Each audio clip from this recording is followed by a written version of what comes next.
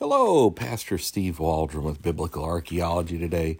I'm so grateful you're here with us, and I am so thankful to be your host. And we're going to be looking today at, is there a discrepancy in the gospel accounts of the hometown of Jesus? You know, is it Bethlehem? Is it Nazareth? Or maybe even Capernaum or Bethsaida? Excuse me. Let's get started. Let's look. We're on page 149 of kind of a base textbook we've been using here. I use this at Indiana Bible College for textbook. It's one of the best books on Christian evidence I have ever seen. It's up there with Evidence Demands a Verdict by McDowell. And it's a popular handbook of archaeology in the Bible by Holden Geisler. I always want to give proper credit to them. So what we normally do is just use them as a base textbook. Encourage you to purchase it, but you don't have to. We'll just go through it and then just interact from there. So let's get started again. Thank you for being here. The hometown of Jesus, was it Bethlehem or Nazareth? Matthew emphasizes Bethlehem while Luke focuses upon Nazareth.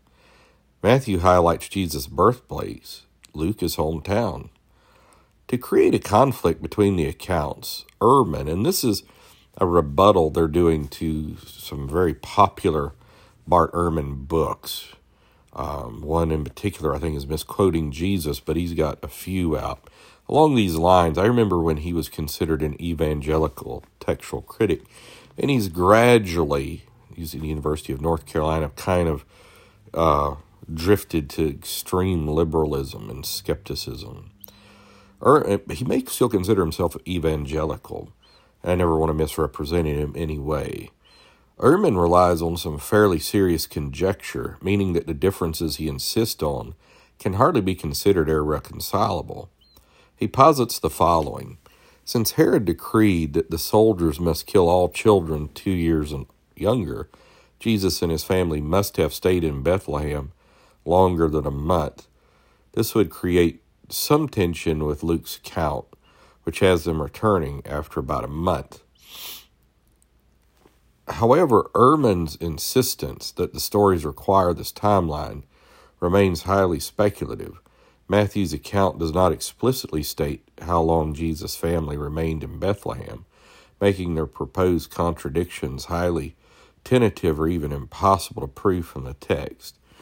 Now, we know Herod killed the babies, slaughtered the innocents, big thing. I may have touched on that in a podcast. I don't remember if I've done a podcast just on the slaughter of the innocents and testimony from history. If I haven't yet, Lord willing, I will. But obviously one could not expect Mary and Joseph and Jesus to have lived in a manger for 2 years. That could have just been Herod's way of ensuring casting a wide net. And it's been estimated by sociodemographers and ethnologists that, that it would have probably been like 60 children. Some people say it's many thousands, but I was just reading some things. It may not have been quite as horrifically severe. One is severe, trust me, and horrible. But so, again, I understand Ehrman's point about Jesus being at the temple and all of this and undergoing the different rites at various age. But, it's definitely not beyond the feasibility for him to have just been in Bethlehem a few days, fled to Egypt, and then to Nazareth, and all of that happening within the course of a few weeks. So, God bless. Thank you so much for being with us today. I was just thinking about all the attendant with pregnancies and ladies being weak and all that, but I've known some women that is traumatic as childbirth is, were very strong through it in within a couple days, just incredible. So, and Mary would have been quite young at that time. So again, God bless. Thanks for being with us today.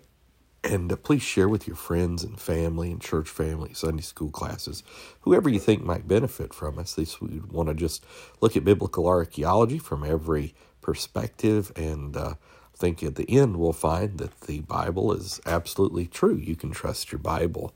It is true and infallible and inerrant. And God bless.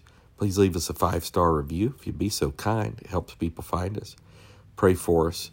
Please subscribe and listen to our playlist if you haven't already, whether it's your first time or 100th time or more. We're just grateful you're here. God bless you. Bye-bye.